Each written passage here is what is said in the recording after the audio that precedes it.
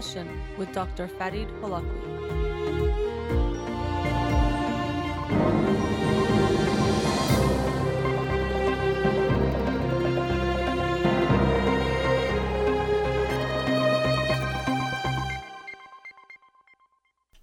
Good afternoon and welcome to In Session with Dr. Farid Holakwi.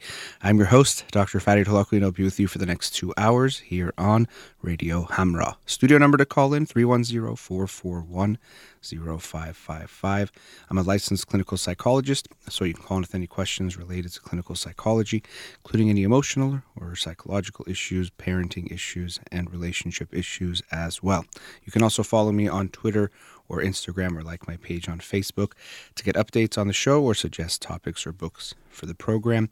And the shows are uploaded at the end of each week to my SoundCloud page and free podcast on iTunes. Again, studio number 310-441-0555. Wanted to announce the book of the week again. It is Visual Intelligence by Amy Herman. Visual Intelligence, Sharpen Your Perception, Change Your Life. And I've only just started it, but it is an interesting book.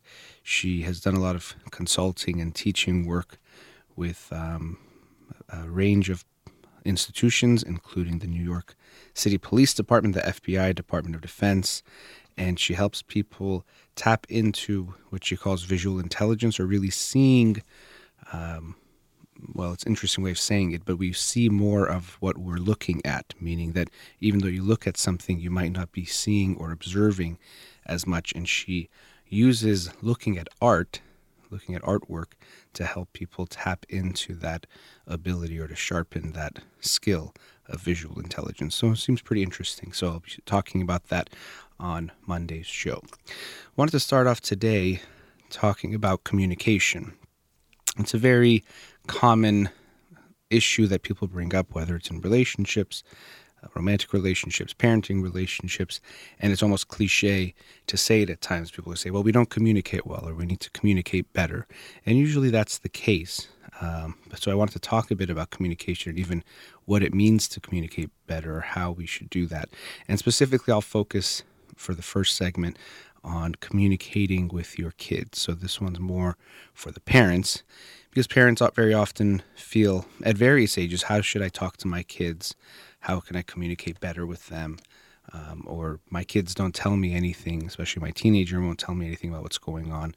How do I improve that situation? How do I change that? And so we focus a lot on how to make things better in communication. So parents can feel lost sometimes about that. So to begin with, I don't have a how-to or 4 specific techniques or 8 things to say that'll make your kids open up.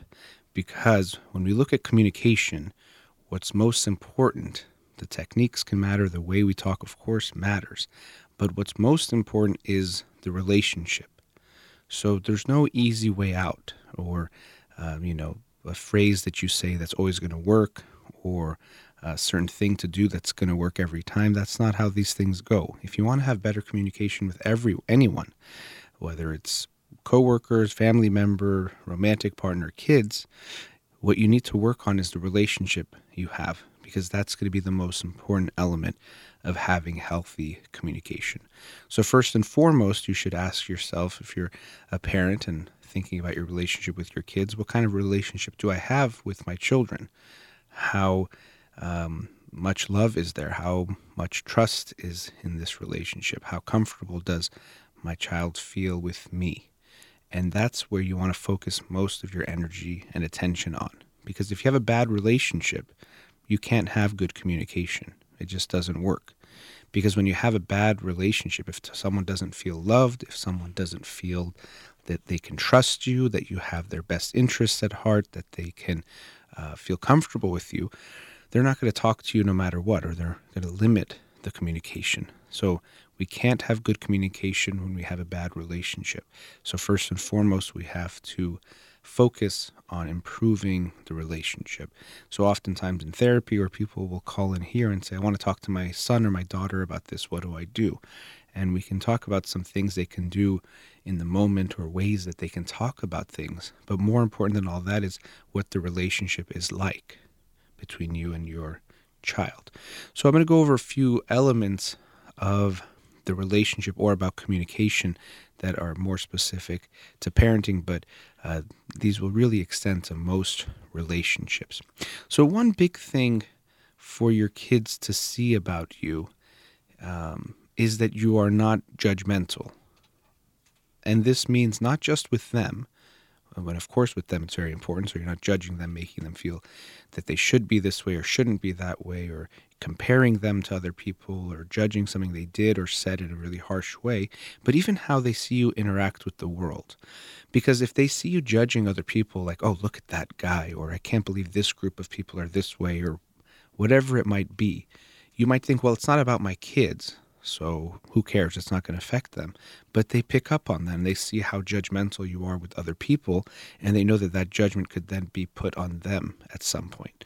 So even if you're not judging them in that moment, they're going to notice my mom or my dad is very judgmental. And that doesn't create or foster a connection that's going to lead to openness. It's not going to make them feel comfortable to open up to you. So be aware of how you are carrying yourself and how you are modeling the way you are with the world, because they're going to pick up on that.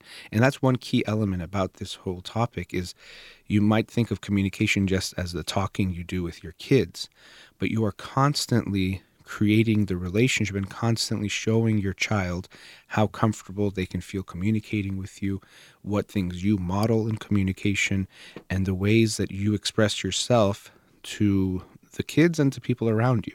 And they're going to be noticing that. So if you're a harsh, critical person with people around your child, even if it's not to them, they're not going to be as comfortable to open up with you.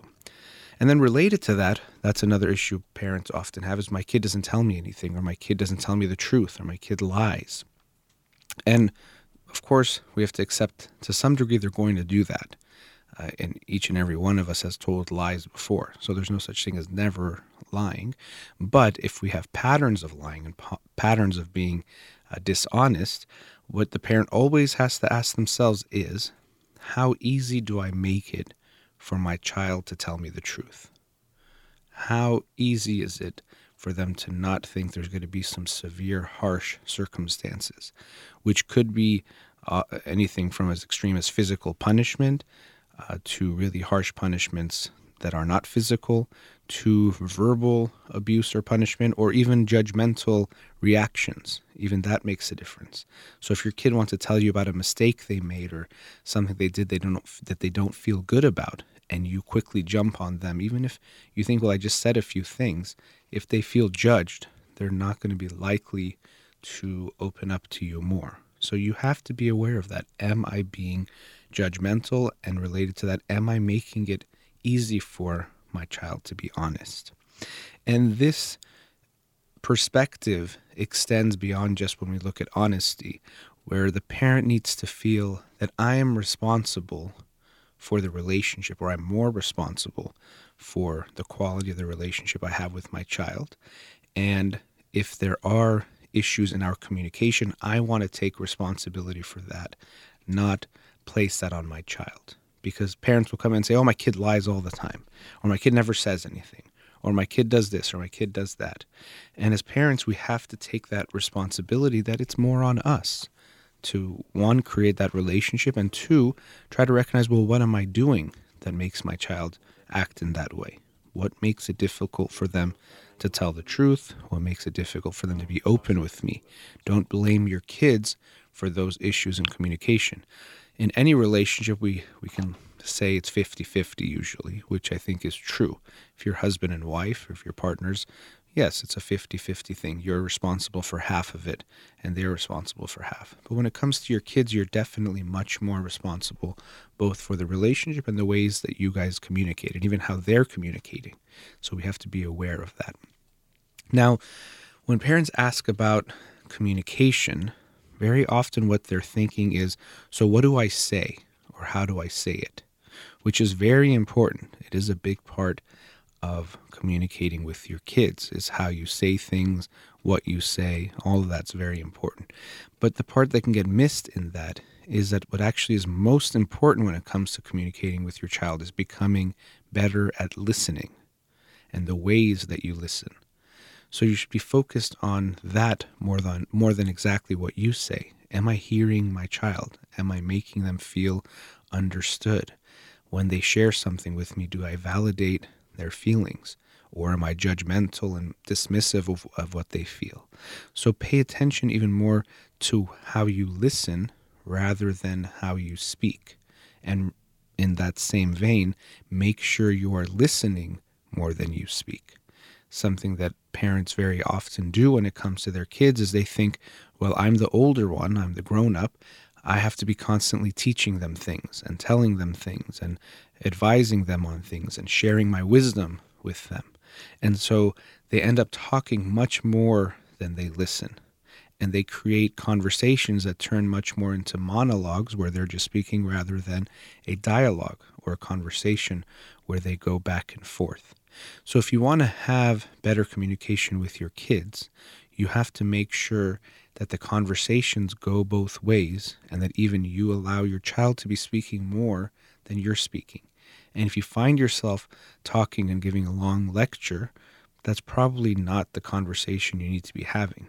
And pay attention to how your child is responding to that, because it could be possible if you have a really good relationship with your kid and if they really want to talk to you about some topic and they really want to have your input or you get your advice, or if they want to hear a story from you, they might want to hear you talk for a few minutes, 10 minutes straight. So I don't want to say it's never right to talk for a long period of time. They might want that, but we have to make sure it's in a way that the child wants that and is expecting that or hopes for that, rather than we are forcing it upon them, which is what a lot of parents are doing a lot of the time.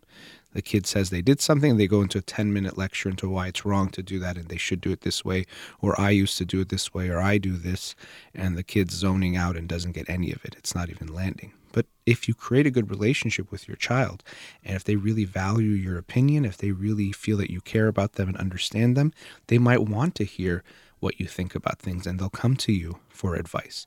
But advice has to be asked for, not forced upon someone. If it's requested, that's good. If you're just giving it to someone, that's not good. And that extends not just to your kids, but overall. That's always something that we want to be aware of. If we're giving someone advice without them asking, that's not okay. And so as parents, we have to make sure we are listening to them. And now listening extends beyond just the talking. Listening means observing overall, because your children, especially at a younger age, but even throughout, they communicate a lot with you through their behavior. It's not just what they say, it's what they do and how they do it. So very young children, they can't verbalize much, and often they're not even aware of much of what's going on for them and what they're experiencing. So if you're actually really listening to them, that means you're observing and having curiosity as to why they are doing what they are doing. I talked about this in Claudia Gold's book, The Developmental Science of Early Childhood, where she talked about these 4 qualities of parenting that she talked about. And one of them that was very important was having a stance of curiosity, meaning that if my child does something, rather than think, oh, she's being annoying again, or he's being difficult, or I don't know why he does that, and I'm not going to worry about it, or that's his problem, we always want to ask ourselves that why question in a non-judgmental way to try to understand, why is my child doing this? And in that related issue of what is he or she trying to communicate to me? Because they're doing that much more than you might realize.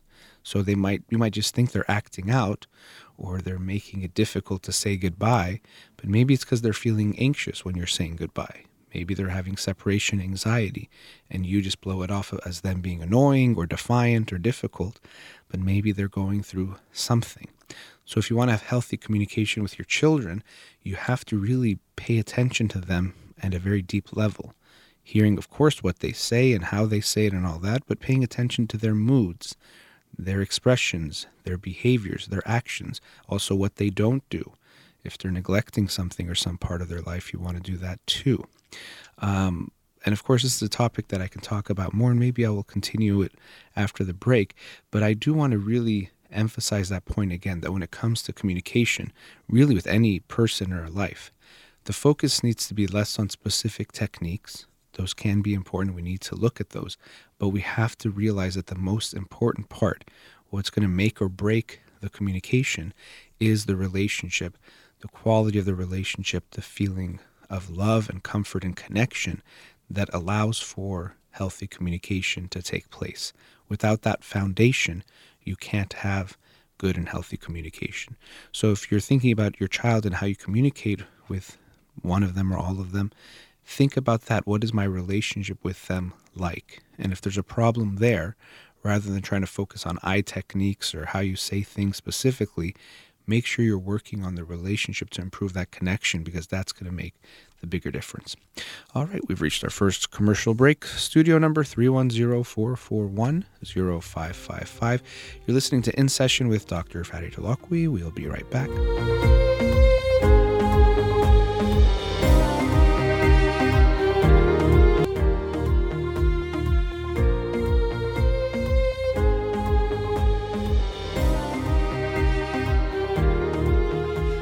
Welcome back to In Session with Dr. Farid Holakwi, studio number 310-441-0555. In the first segment, I was talking about communicating with your kids, a topic that a lot of parents can struggle with or want more information about how to get better at, which is good. We can definitely improve on that. And as I mentioned in the last segment, what's most important is not the way you communicate, although that's very important, but even more important than that is going to be the relationship you have with your kids. That's the most important. Now, another issue I wanted to talk about is a topic related to that when it comes to communication that I bring up with couples a lot, but that's also important for kids or with your kids, and that's having the uncomfortable conversations. Parents can dread their kids asking certain questions that they're not sure how to answer. For example, bringing up issues like sex or sexual assault or killings or mass shootings, these types of really serious issues that come up, and parents can feel ill-equipped to deal with them. And, well, the truth is, first of all, maybe you are ill-equipped. So first you want to try to think about these issues a little bit more. But parents should take some relief in knowing that they don't have to have all the answers. Just because your kids ask you a question about something, it's very okay for you to say, I don't know, or I'm not sure, or, that's a really good question. I would have to think about that, or maybe we can talk about that together. Or if it's something that's related to some kind of knowledge or can be researched, you can even tell them, you know what, why don't we research that together? Let's learn about it. Parents can sometimes feel a lot of pressure that they have to know the answers. They have to know everything their kid asks. And I think it's very okay for you to say, I don't know, or I'm not sure about that. Or even sometimes if it's a controversial topic, maybe you don't have a clear idea about it. And you can say that too, I don't really know about that, or I've thought about that and I'm not sure. And let's talk about that, which shows them, one, that things aren't supposed to all be known, which is the truth. You're not supposed to know everything. But two, you're also valuing their intellectual input and that you want to have this dialogue with them. I want to know what you think, or let's research it together, or even I'm going to research it and let's talk about it tomorrow. But somehow showing them that they're part of the process, that can be very important. So parents should take some of that pressure off of themselves, that you don't have to have all the answers. That's not required of you, and it's not expected, and it's not possible. So we have to take that pressure off of ourselves. But related to that, although we don't have to have all the answers, we do have to be ready to have all the conversations. And so what that means is that whatever topic your child brings up from whatever age, you want to at least respond to them and make it shown very clear to them that it's important that you want to talk about that, or that you can talk about that, and that you're happy they're bringing it up. And so you have to be ready for them to bring up some things that maybe are uncomfortable, maybe sooner than you'd expect. Maybe your younger child heard something about sex and comes home and asks you a question and you're not expecting it. But how you respond is very important.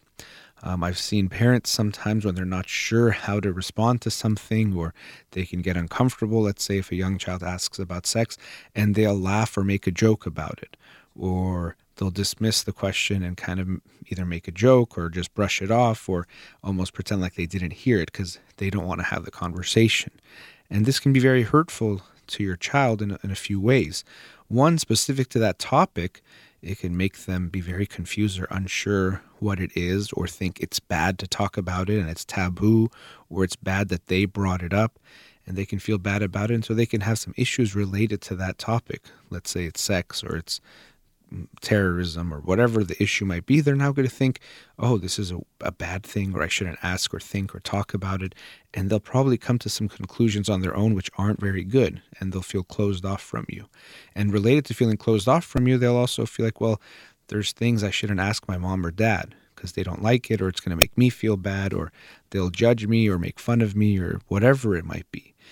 So when your kids come to you, no, you don't have to have the answers, but you have to be ready to have all the conversations. And so even if you're caught off guard, if you're surprised, you can even tell them that, oh, I'm not really quite sure what to say, but let's talk about it tonight, or I want to talk to you about that, or I'm going to talk to your mom about it, or I'm going to talk to your dad about it, and I want to talk to you later on. So make sure you have all those conversations with them. And one important thing as far as a mindset goes, sometimes people think if you talk about something, it means you're saying it's okay to do that or to start doing that. So if your kid asks about drugs, you want to avoid that conversation, because if you talk about drugs with your child, it means you're somehow giving them the okay to start taking drugs, or if it's about sex, to have sex, or that it's not a big deal. And so very often we think, and this is very true in the Persian community, but lots of cultures follow this, that if we keep something taboo, it won't exist. Or if we keep it taboo and don't talk about it, it also won't happen. But that's not the case. We can avoid talking about sex, but it happens. We can avoid talking about sexual abuse and child molestation, but it still happens. And so to think that avoiding it, denying it, or keeping it taboo is somehow going to protect us is just a fallacy and a fantasy we try to tell ourselves or try to live in to avoid facing the harsh reality of the truth of what's really there. So we have to be ready to have those conversations and understand that they're not going to make these things more likely. They're just going to make our child more aware and feel that they can talk to us about these things. So we have to be ready for that. It's tough. Your child comes and asks you about sex and you don't know what to say. And so, of course, we have to be age appropriate. And I can't outline exactly for every age and for every topic what that's going to be. But children at different ages can handle different things. The language you use is going to be different. The detail you're going to get into is going to be different. But you have to be aware of that when you're making those conversations, and that it might change over time. As they get older, of course, you might add more to it or be able to tell them more about the situation, but you have to be ready for that. So we have to not avoid the conversations. We have to be ready to talk about them and make them feel that what they have to say is important and that we want to talk to them. For example, something like sexual abuse or child molestation, you don't have to tell a young child there's these people out there and they're going to try to get you. You don't have to scare them. Unfortunately, some parents think that's the solution. You don't have to freak them out to make them think that every person is coming after them, because that's what they might feel. But you can talk to them about their bodies. And so, yes, we want to have the conversations when our children bring them up, but at times we might have to initiate some of those uncomfortable or difficult conversations and be ready for that. So from a very young age, you can talk to your kids about their body, and that their body is theirs, and they get the right, or they have the right, to say what they like to be done to it and not done to it. If something feels good and they want to do that, they can. If they don't like how it feels or doesn't feel right to them, they always have the right to say what to do that for that not to happen. And this includes family, and you have to make that clear. Even mom and dad, you can say, I don't like how, Mom, you were holding me or pinching me or whatever it was, and mom should listen and dad should listen too. And this is why we also tell parents, don't tell your kids they have to hug every person and kiss every person because they're family or because it's a dinner party or whatever it might be, because that sends them the opposite message, that it doesn't matter what you want or don't want. There are certain things with your body that you have to do, or if an adult asks you to do, you have to do it. We don't want to give them that message. So you let them know this is your body. You have the right to say what happens or doesn't happen to it. And then there's also more private parts of your body that are especially important. And you let them know about that. And these ones only mommy or daddy get to see them when they change you, or if we go to the doctor, when they have to check you. Those are the only times that it's okay. But other than that, it's not okay. And so if someone asks you to show you those parts, or someone tries to show you their parts, you should not let them, or you should tell us that happened. And related to that, you always can tell us if someone does something you don't like to you and tells you have to keep a secret, because unfortunately we know that child molesters often use that tactic to try to keep the secret. They say, if you tell anyone, I might hurt you, I might hurt your parents, this is our little secret. Somehow they try to get them to not reveal the inappropriate relationship, and you let your child know. You always can tell us about anything that's going on in your life, but anyone you're talking to, if they tell you can't tell us, they're wrong. You can always come and tell us about someone who's having that relationship with you or doing something that you don't like.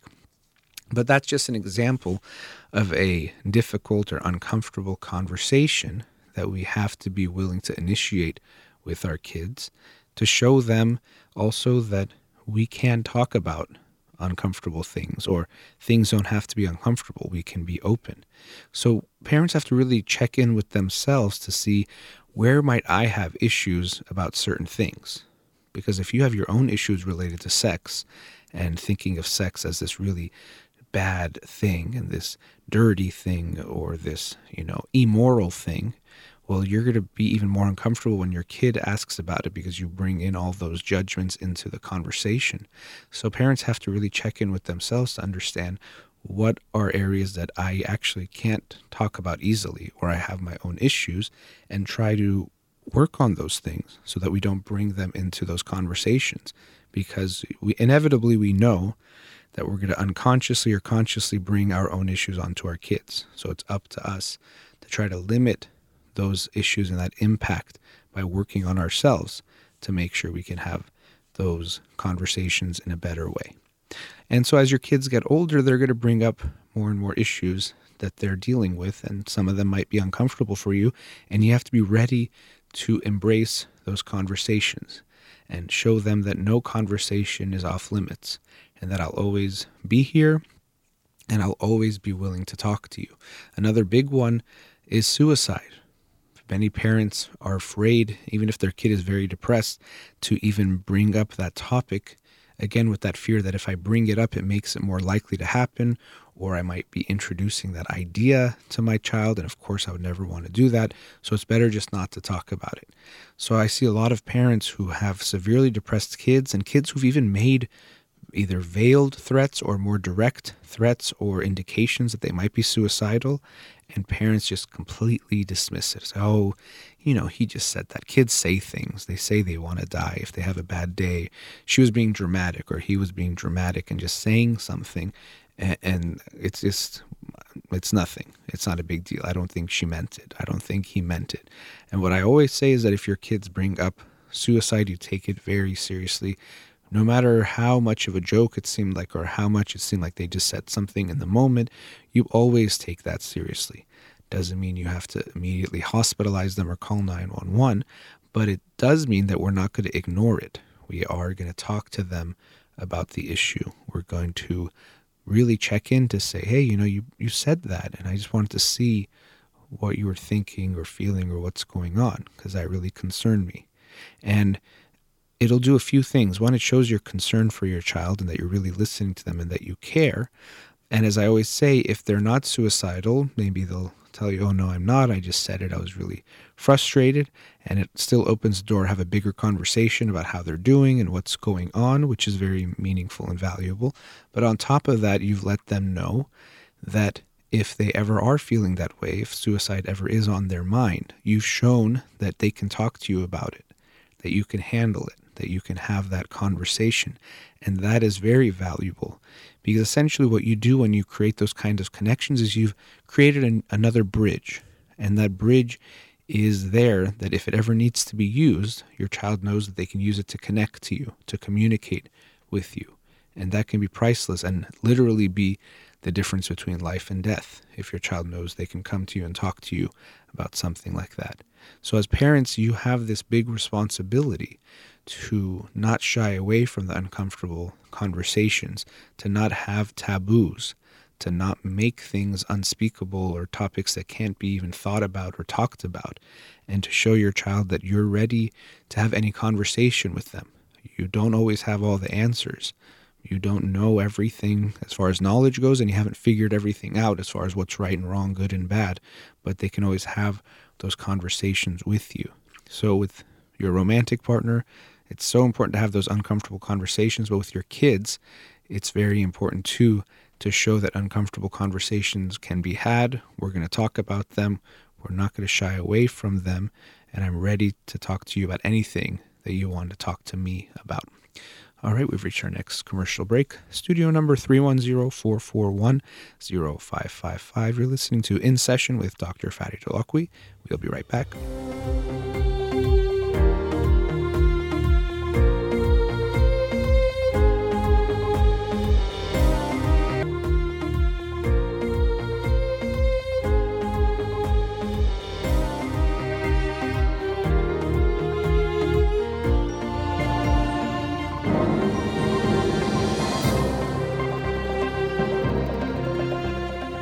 Back, studio number 310-441-0555. And I wanted to talk today about love and kindness, motivated by the book that I talked about on Monday night's show, which was Me, Myself, and My Brainstem Tumor by Bayon Azizi. And very sadly, the book is about his memoirs having a brainstem tumor, as the title itself implies, and all the difficulties and challenges that he went through medically as a kid, starting at 9 years of age when he got the diagnosis, and everything he went through and his family went through and all of that. And very sadly, just a few weeks ago on March 30th, Bayon passed away. And I just heard of that news about a week after his passing, and so I wanted to talk about the book to honor him, and was very honored that his mother called in on the show Monday night, and that was very sweet, but bittersweet, because it was sad, but happy to have her share more about her son, this wonderful man. And something throughout the book that you feel is the impact of love and kindness.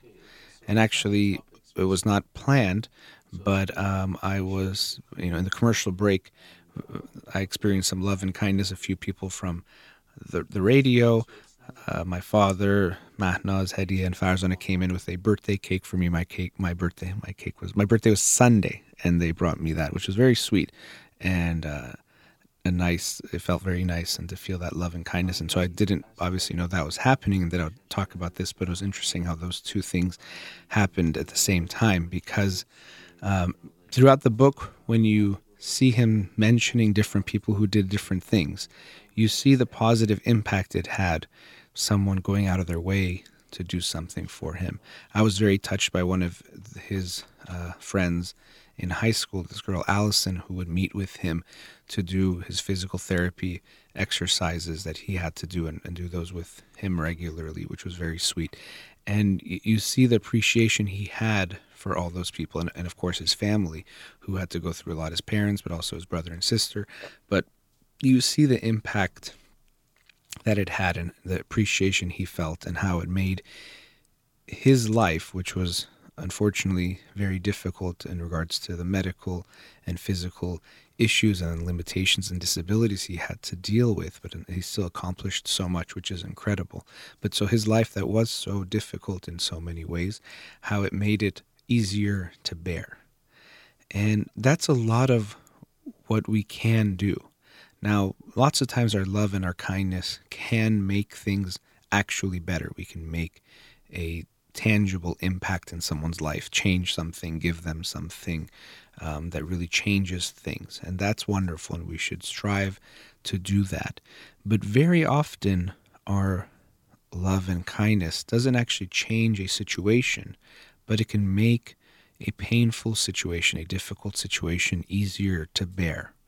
It can make something that we feel like we can't handle manageable, or something that hurts a little less.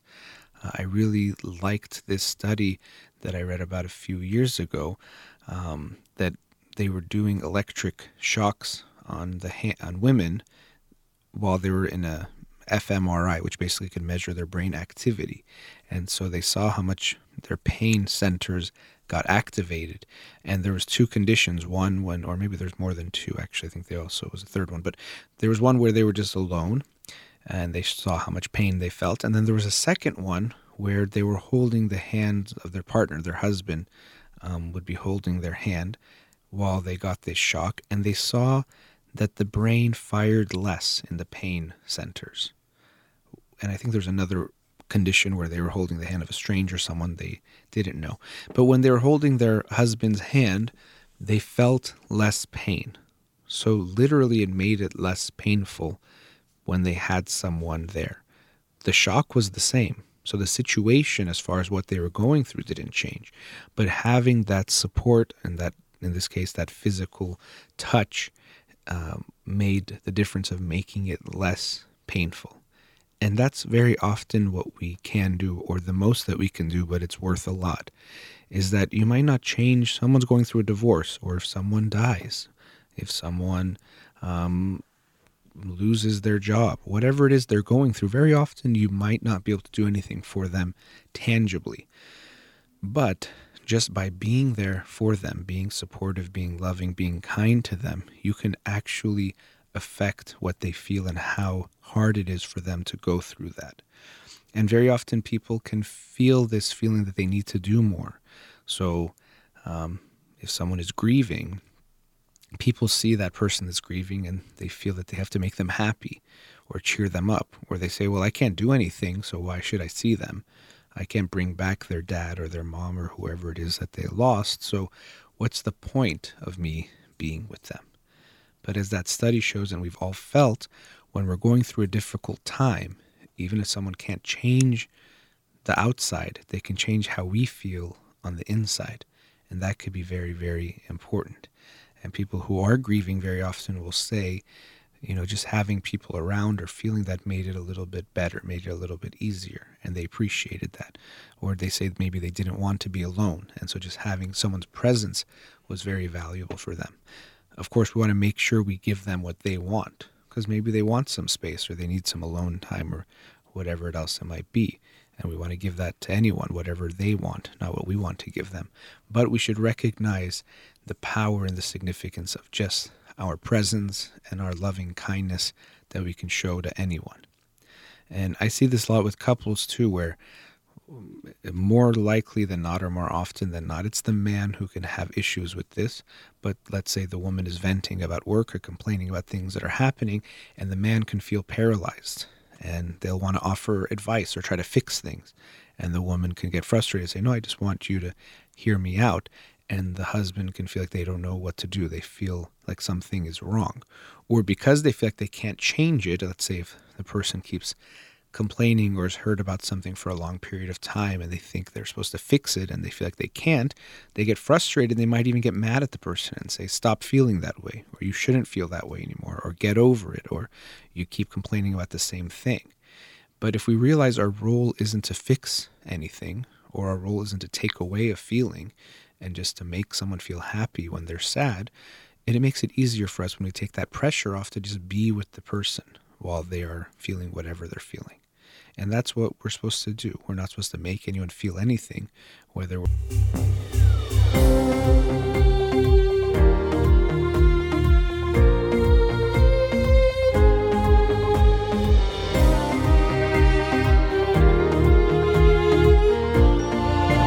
Welcome back. Let's go to a caller. Radio Hamra, you're on the air. Hi, Dr. Holakouee. Hi, thanks for calling. Thank you for taking my call. Sure. I'm calling regarding my son. He's a freshman in college. Okay. He's finishing his first year. He started in a major in science, biomedical sciences. And now he's considering changing to university studies because it gives him more opportunity to explore other areas. Okay. So I remember that on one of these calls you had a very similar conversation with another caller. You mentioned that you kind of started being pre-med and then changed to another major in undergrad. I kind of wanted to see, ask your opinion about this sudden change. He actually notified us like this weekend, and now he has to make that decision by tomorrow. So that does not give us, not that we want to make that decision for him, but this is a very sudden change. So the only question, because he always has been a major, like a science student in high school, he was more interested in science and math, and he kind of showed interest, and that was his path. And now suddenly he doesn't get very excited about chemistry and physics and math, and he's kind of tells me that he does not see the reason why he's doing all these classes, and he's trying very hard. He's a very good student actually in college, but he's studying really, really hard, and college is more rigorous than high school, and he tells me that he doesn't get the point of putting all this effort, whereas he can see that he would be more interested in something like sociology, psychology, And let me stop you there also for a few reasons. One, I want to ask a few questions, make a few points, but your sound breaks in and out. I don't know if the way you're speaking into the phone is as direct. Just wanted to make that point. But one thing I'm glad you said, because I was going to say it myself, is that it is definitely his decision to make. It's not anyone else's decision. But if he wants to talk to you guys, I think that's good. And it seems like you want to understand it better. And, you said it was all of a sudden, but we don't know if that's the case. Maybe he's been thinking about this for a while. Maybe he's been unhappy for a while. And so we want to try to understand what's going on better there. And I have mixed feelings about it. I obviously don't know the whole situation yet, but I wouldn't want him to not do something because it's hard or because it's a lot of work, because I hope that whatever he studies, he works really hard at it and puts in a lot of time and effort. That's going to be there no matter what. What is important is that he's doing something that he feels passionate about, it he wants to do, and he really is excited about, because then he'll be more likely to be willing to put in the hard work, because he really will be passionate about it and will want to do it. Nonetheless, though, it's going to be challenging. So that's something he has to recognize too. So I think for you, you're concerned. Well, what is your concern? Let me ask you. So to be honest, my concern is not that, our cultural pattern that all the kids from Iranian background, they either have to become doctors or lawyers or engineers. And actually, I went to medical school myself, so I'm a physician. I don't practice it here, but so I've been through that rigorous study program. We have tried always to get away from that mindset. So giving you a background, in high school, I would always invite him to see what interests him the most, which classes he enjoys the most. He doesn't find it boring or doesn't seem studying as much as having exploring himself more in those classes. So this was our mindset when he was growing up. He was going to high school, and I would always literally every year I would ask him, does computer interest you more? Is it like language arts? Is it is it chemistry? And every year he would literally look and see more interested in science courses. And then now he tells me that he wants to switch, but not because he's passionate about something different. We had this conversation recently, and I said, what do you see yourself doing, and what do you see yourself doing it with joy? And his response is, I don't know. See, that's the part that my concern kind of comes into play. Yeah. If I had seen that he would be or he would be more interested or more passionate about, let's say, a field in, I don't know, let's say law or like finance or becoming an investment banker, whatever that is out there, I would definitely just let him go and explore. But when I asked him, okay, the decision right now is to change the major, but what is the big picture that you're looking at? I'm not saying you have to definitely choose a career right now, but if you're changing your path, it has to be kind of looking at some bigger picture. And what is your end goal?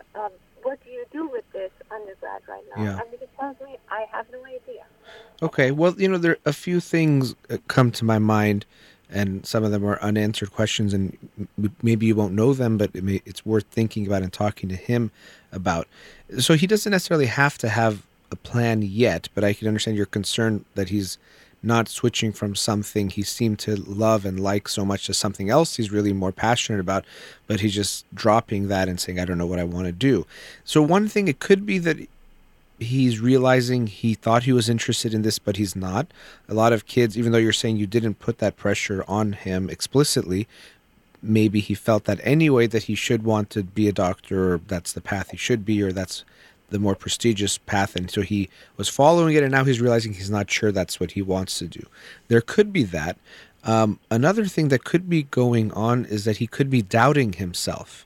So a lot of kids in high school, they can be top of their class and do very well, but then once they go to a college, especially if they go to a difficult school or a competitive school, all of a sudden they're surrounded by people who are also very, very smart, and then they're taking hard classes if he's taking sciences, and there could be this doubt of, am I good enough to do this?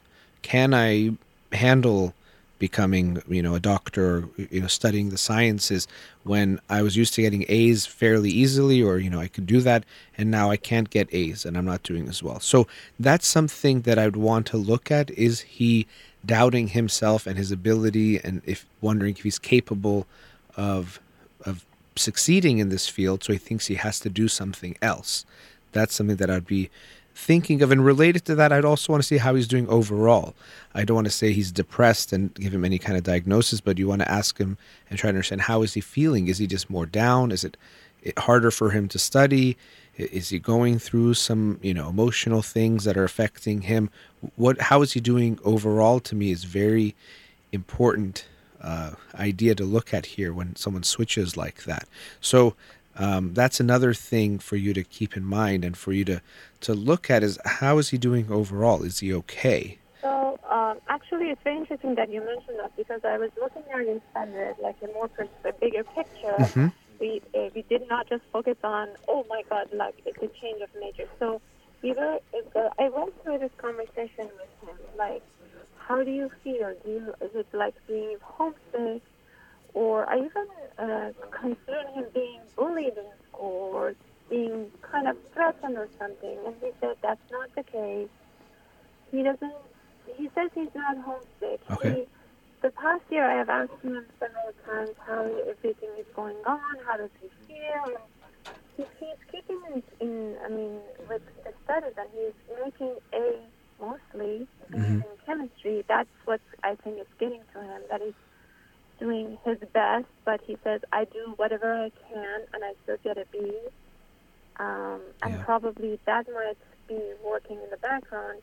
But again, so another concern that I have, because he mentioned, I don't even like my school. I don't want to continue staying in this school. So it was a little bit difficult for us to understand what is the basis of all this. It's not only, okay, I don't like this major and I don't see myself. It's like, I don't like this. I can't make A's as much as I really work hard, and I don't sleep like for 3 consecutive days. I don't like my school. I don't fit in. That has becoming a little bit concerning, because looking at it from a parent's perspective, I can't see where to start or what to look at. Yeah. No, I get that. He knows No, that we are going to have this conversation, because I asked him to call you, and he was in a class right now, and he wanted me to call for him so he could later listen to what you have to offer. Okay. Yeah, and I think I can see how that's hard for you because so much is changing, and it's hard for us to know, is it really this school and he's not happy there and there's, some legitimate things going on, or is it just college life or something more general that even if he was at another school, he would be unhappy too? We don't know exactly what that is, and he doesn't know for sure, but I could see how it's hard for you to know what's going on and what would help him even, because it could just be he doesn't want to work for, he's working so hard, he's getting burnt out, he doesn't want to work hard in any major. So it's not about sciences. It could be that he's just going through a lot and it's too much. One, issue, another aspect of this to look at when you said he's trying so hard and sometimes getting B's, was he generally a student who was always very smart and things came easy to him? Yes. Okay. In high school, he was a very like top 7.5% of his grade. Mm-hmm. He was studying. It's not like he's not like a genius or something. Some would call it, but he would study hard, but he would get really good grades. Okay, so I mean, and he would place in competitions, mm-hmm. and he was a well-rounded child. It was not we were forcing him to just study. He was doing he was in varsity soccer. Mm-hmm. Okay. He was. Well, the reason I was asking about how things came to him, there's this idea of mindset, and there's a book called Mindset by Carol Dweck, and that some people we can have what we can call a fixed mindset, and then the other one is the growth mindset. So fixed mindset means that we think that some people are smart and some people are dumb, or how well you do in school is based on how smart you are, not how hard you work. And so it's just about this fixed attribute about you that can't change. The growth mindset looks at that we have to work on things to get better at them, that hard work is what makes us successful and makes you get an A. So the fixed mindset says, I'm smart, I got an A. Growth mindset is saying, I studied hard, I worked hard, I earned that A. And so sometimes kids who are very successful academically from a young age, they're constantly told they're smart and it seems like things come easy to them. And so there's this feeling that I'm smart, that's why I do well. And then when they face a challenge, unfortunately, they feel like, well, that's the limit of my smartness. Rather than from a growth mindset, the idea is, well, that means I just have to work harder. So there could be something there. And the reason why is because when you were talking, I was kind of struck by the way you were talking about how hard he was saying how he didn't want to work so hard, which I can get. It's not pleasant, but it makes me wonder if there's something there, but he doesn't think he should have to work so hard, or he thinks it should come easier to him and something in that domain, or is it that the hard work is making him think about, do I really want this? And maybe either he's sure or he's unsure, but either way, he's choosing to go away from it. So I can get that you're kind of perplexed and it's not quite clear. I think you need to have some more conversations with him, and we really have to make sure we allow him to express more, because a lot of it's we have to try to understand what's going on within him and what he's thinking and feeling, and maybe he hasn't even thought it all the way through, but you can be with him and thinking things through a little bit more to see what is going on. Is it really he doesn't like the sciences that much? Is it the hard work? He's feeling burnt out? What's going on for him at a deeper level, bigger picture? And I know you were saying he has to decide by today or tomorrow to change his major, but nothing is going to be set in stone forever. Even if he has to take an extra year, he has to do whatever he has to do, that's okay. So I don't want you to get too caught up in this moment that today is going to determine his life or have a big impact and nothing else can be the same. It's like a big thing to be aware of, that it's not just today, if that makes sense. Okay. That's very helpful. Yeah. Yeah, I was thinking more towards just letting him, because that's how we tried, my husband and I tried to build up our kids, to give them the space to become their own individual beings as much as we could, coming from the Iranian culture. And, I actually talked about this fixed and growth mindset with them. I do that a lot. So I was more towards letting him make that decision, but the part inside me that is worried, because rather than just a major, I'm trying to figure out if it's depression, if he's being homesick, or there's something underlying the underline of all this working that we're not seeing that. Yeah. And that's something that, that's especially why we don't want to focus on just today, because if there is these bigger picture things or deeper things going on, we can't force them out of him either. It's going to be, I talked about it today actually to start the show, that the biggest part in communication is the relationship. And so these things take time. And that's why especially I don't want you to get focused on figuring everything out today, because it's probably not going to happen, even if he has to make a decision today. But that you want to have these bigger conversations with him of how he's doing, what's going on. Is it really he wants to change it? Is he doubting himself? I try to give a few different ideas or directions to think about in the conversation with him, and I hope you guys can have that to get a better understanding of where he's at. And yeah, I changed my major, and then I went through some ups and downs and things, so I don't get too concerned as he's 18, 19 and he has to figure it all out now. He can have some ups and downs and changes and then still end up in a very fine place and a place he wants to be. So that's where I want you to try to guide the conversation or have a conversation with him, but not get too caught up in the moment that we have to get all the information out today. Yeah, okay, great. Thank you so much. Yeah, sure. Thanks for calling. He was, as I mentioned, I told him that we're going to have this conversation, and I think it's very good that he can listen to it later on. Sure, yeah. I'll download the show. I'll upload the show tonight so he can hear it. But then we'd be more than happy to talk to him next week if he wants to call in. That would be great. Thank you. Oh, great. Have a good day. Bye-bye. Bye-bye.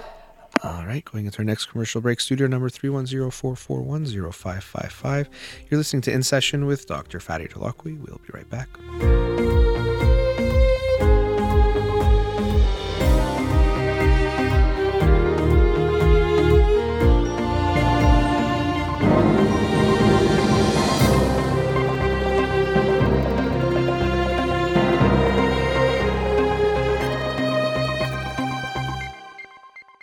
Welcome back. Let's go to another caller. Radio Hamra, you're on the air. Hi. Hi.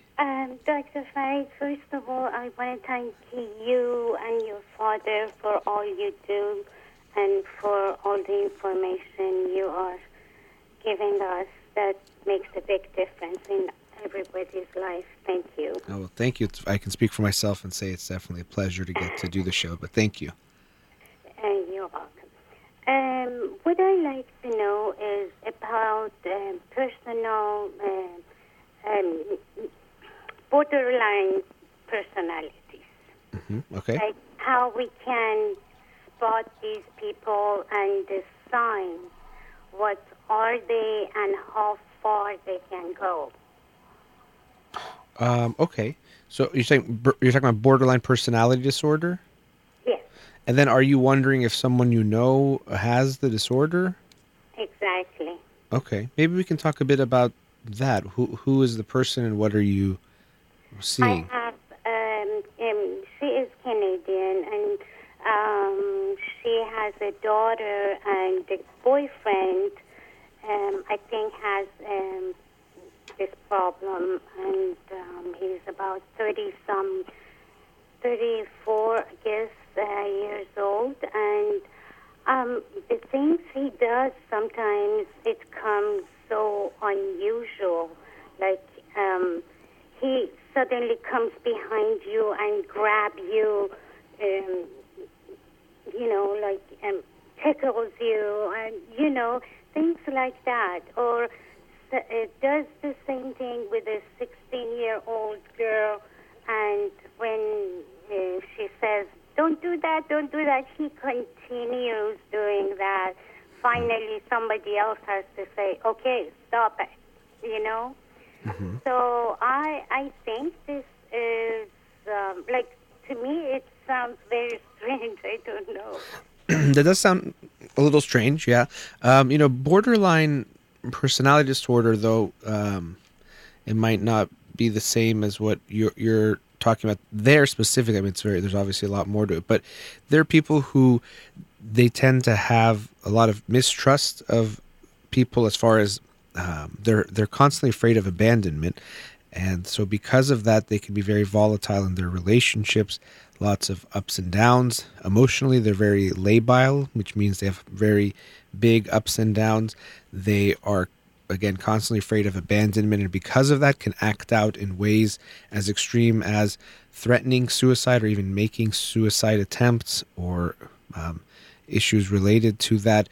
They're just very unpredictable up and down, and they can go through these fluctuations between idealizing someone and then vilifying them and devaluing them. So first they might meet someone, they say, I met the man of my dreams or the woman of my dreams, they're an angel, they're the best person in the world, and then a few months later that same person is the devil and the worst person ever, and they just talk about them in the most horrible way. So there's this very volatile, chaotic experience that people have when they're in relationships with them, because they're constantly up and down. So this idea of tickling people without them wanting to definitely sounds a little peculiar and bizarre and not okay, but from just that, it doesn't sound like borderline personality disorder. But people with borderline personality disorder do have do poorly with boundaries, so that could be in a way related to it. So what else makes you think he has borderline personality disorder? Just the boundaries mostly, that I think he, like you were sitting at a table and suddenly he reaches and grabs something from your plate. Or, mostly is like physical. And because it's grabbing, I was thinking that is this considered as sexual? Well, I mean, I could see how there's something, you said both to maybe you and also to a 16-year-old girl, he'll do the same thing, kind of touching, unwanted touching, and, things that they don't want, and he won't even stop when you tell him to stop. There's something clearly a little bit off with that. So, again, if it's a diagnosis of borderline personality disorder, I'm not sure, but there's something there where he doesn't seem to respect boundaries and care what other people are doing. There even could be some feeling of narcissism there, that he doesn't have to care about what people think or what they want. He's going to do what he wants, or even worse, like antisocial tendencies. But again, that's going a little bit extreme just based on that.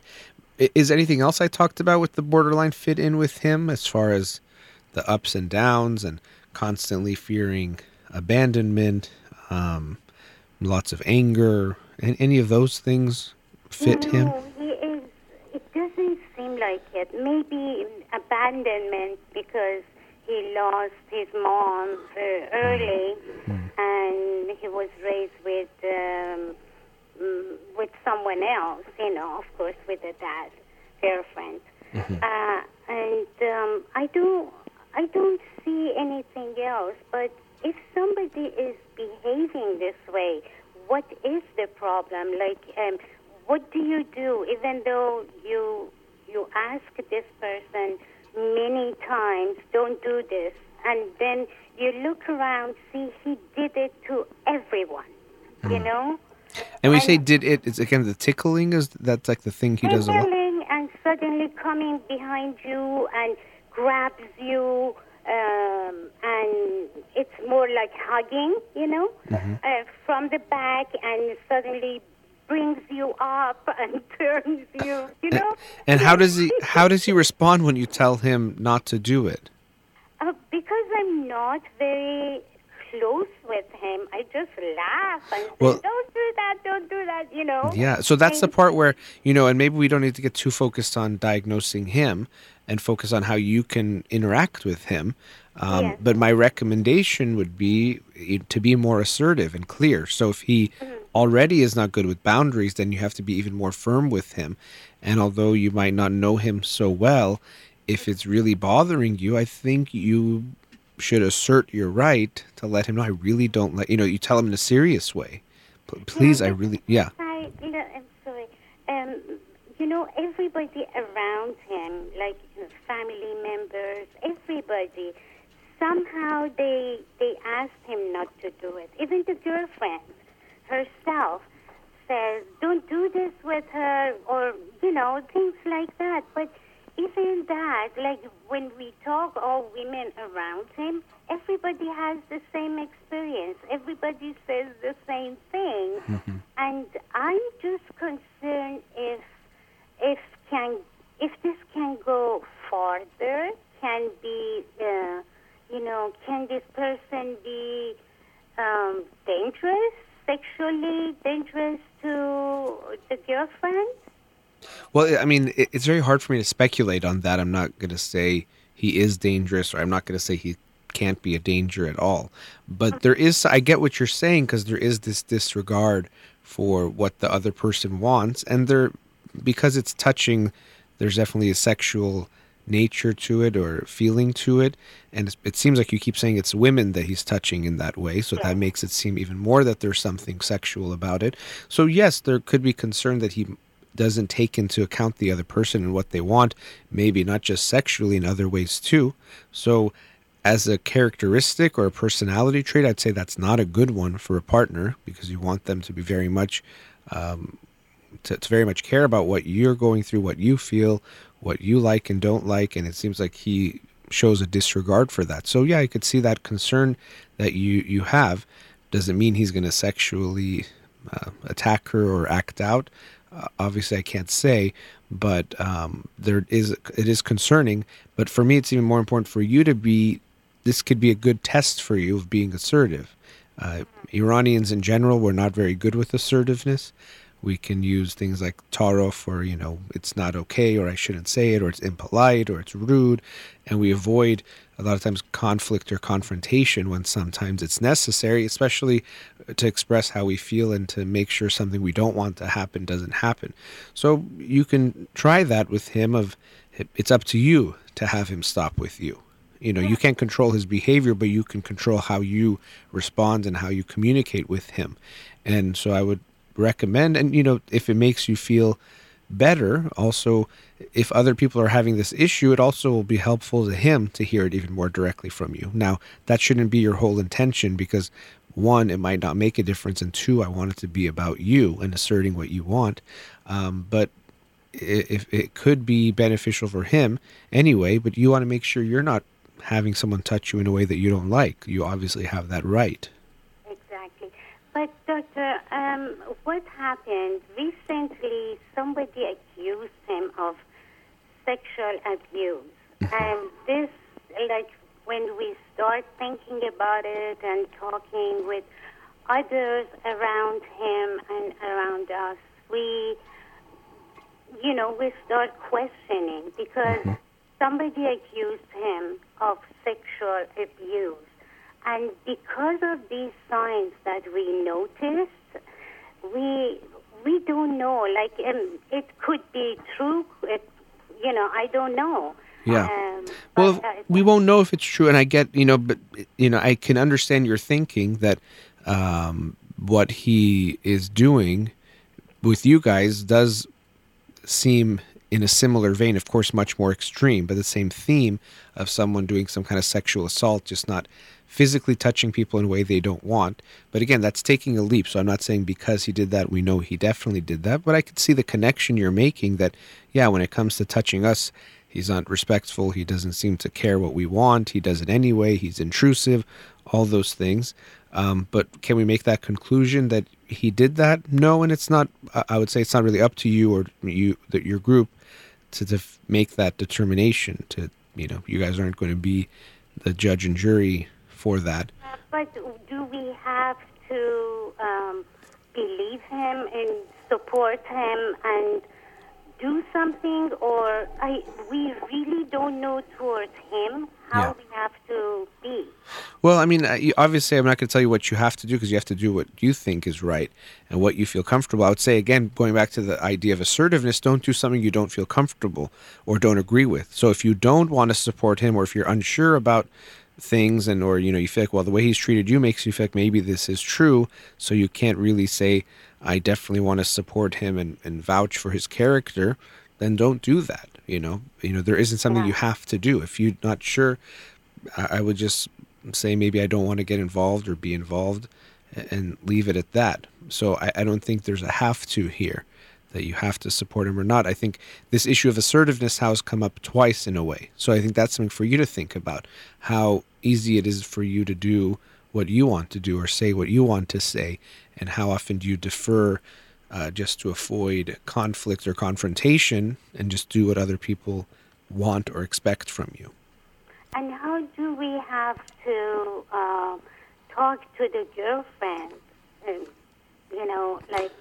Well, I mean, I'm sure she's devastated. I mean, so the situation is that he got accused of sexually assaulting someone else or her? No, someone else. Someone else Okay. said that he did that to him. We don't know, the details right now. Right. But this is what it came up, and it's getting a little bit serious. Yeah. Well, I mean, I think overall, I mean, I don't know your relationship with her and how close you are. I would just be, again, if let's say you were close to her, I would just say your role would just be to be supportive, but not to try to fix anything or convince her of anything. You really can't, and you don't know. So yeah, it's tough. I mean, if your partner gets accused of this, it's so many things. One is you don't know if it's true, and if it is, there's the infidelity piece, which is one piece, but then of course him attacking someone, which is horrible.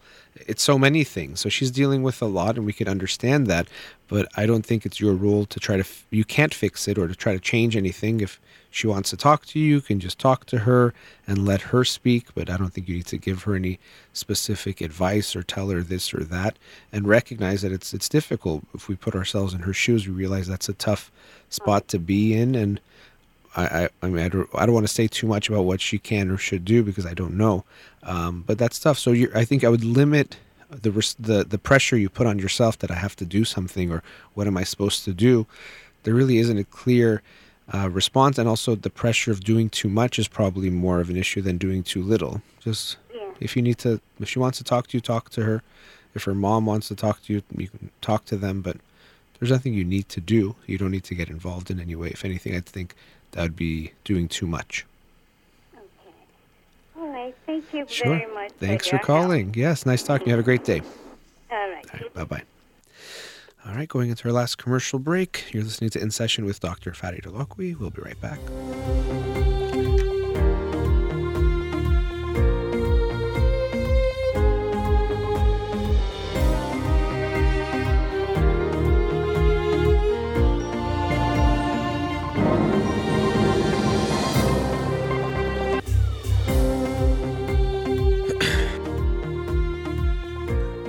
Back. Let's go to another caller. Radio Hamra, you're on the air. Hi, Dr. Holakwi. Thank you so much for your program. My pleasure. Thanks for calling. Thank you. Thanks for calling. I have a 16-year-old daughter, and my issue with her is that she doesn't care about anything. When she was back in middle school, her grades were they were okay, and actually she got honor roll. But now she's in a high school and she's in 10th grade. And this year is even worse than last year. Basically, she doesn't care. All her grades are F and D's. And when, I don't know, basically my question is, I don't know how to react to her. Because I get angry and then I start, talking to her that why is it like that? And she gets so many tardies. She has like 21 tardies now. And she goes late to classes. The teachers, they don't like her, basically. Mm-hmm. And she doesn't participate. She doesn't care. She can wear the same thing that she was wearing yesterday. She sleeps with it, and she goes to school next day. Okay, so I mean, I'm going to stop you there. What you're describing sounds like depression. And to me, I always tell parents that D's and F's, especially for kids who are getting good grades, they're emotional grades rather than academic grades, meaning that it's showing that emotionally something is not okay, not that your kid is not smart enough or can't get a better grade. So I would want you to focus less on her grades and focus more on how is she doing, is she okay? Because clearly it seems like she's not okay. And she was... Yeah, go ahead.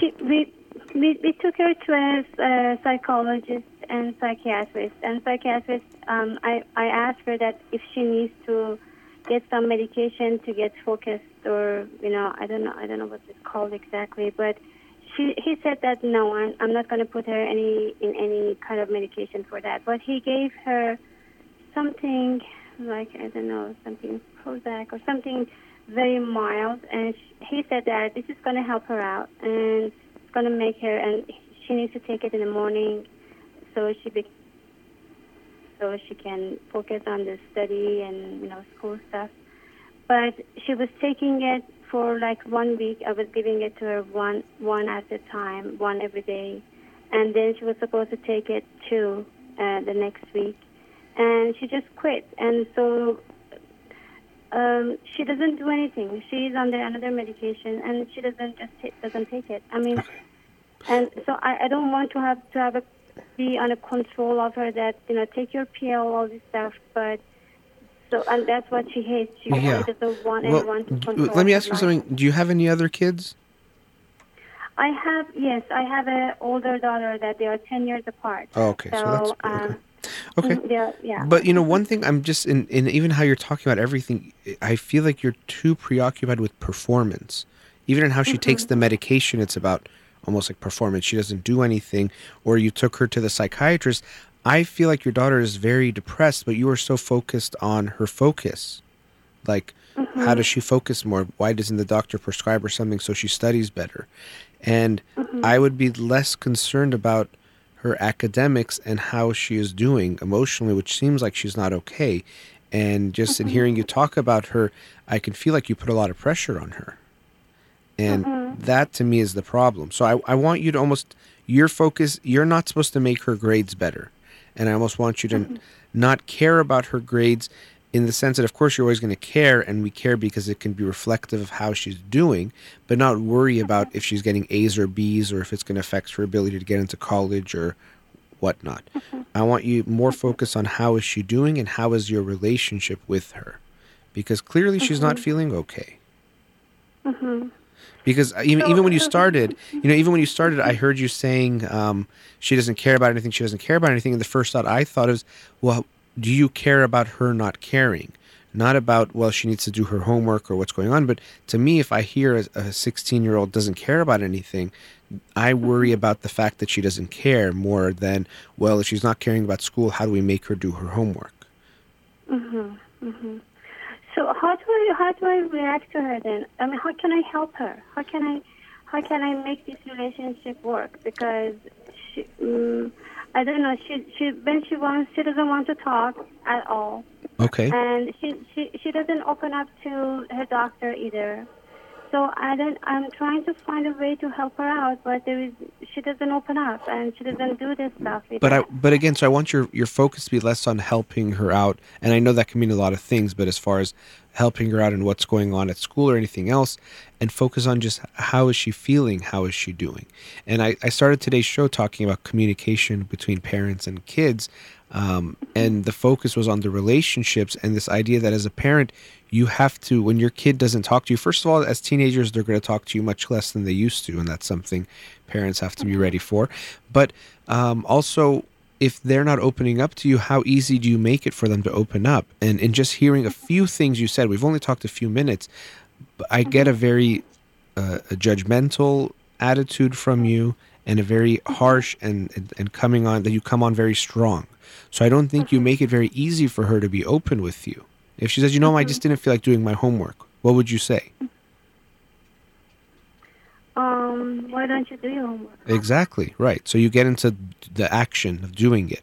She knows she's supposed to, I don't think your daughter understands that homework is something that needs to get done and that she should do it.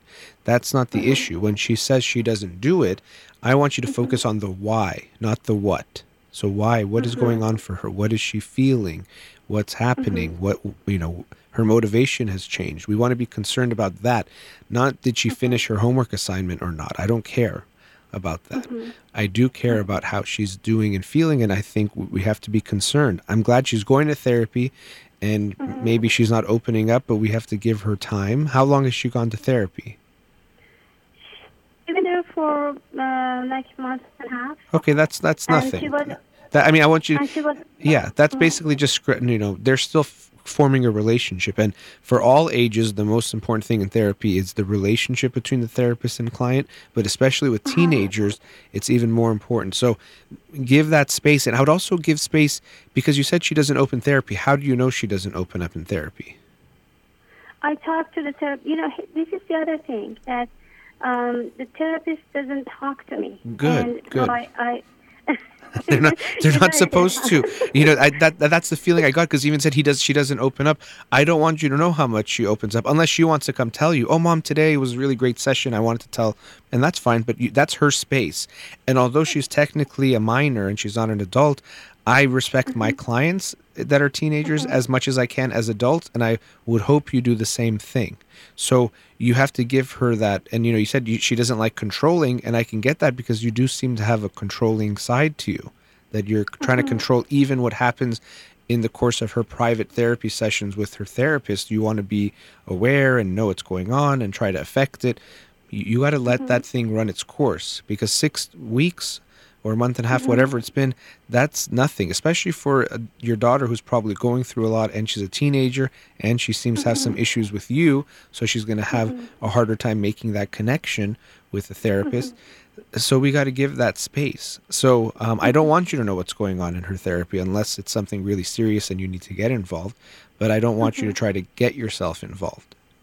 But then how can I help if I don't know, if I'm doing it wrong and I have no idea that I'm doing it wrong, and the therapist is not talking about it to me, that then how do I know that which part is bothering her? Well, you can, if you want to, if the therapist wants to, and usually therapists working with the kids or teenagers will meet with the parents every so often, you can go to the therapy sessions to try to learn how to parent in a way that's better for your daughter, but not to try to extract information as if you now have a spy because you have the therapist. So the therapist might work with you and say, what, here are some things are you married still to her father? Yes. Okay, so you and her father can work on together. And I wish we had more time, because these issues always are much more complex than just your daughter is depressed. There's a lot more going on, but we won't get to that. I have about a minute or so before we have to get off the air. But I would say, if you want to go to if you go to therapy or to go to meet with the therapist, the focus should be on your parenting and how you can improve that, not what is my daughter telling you, what is she going through? I need to know so I can help it. Because, your job isn't going to be to fix any of the things she's going through. If she wants to talk to you about it, you can give her support and advice, but you don't have to know to figure it out. And I would really assume her grades don't matter anymore. Just get that out of your mind, because if we put too much pressure on that, it's just going to hurt you and the relationship. And we just got to let go of that, because your daughter might be really suffering.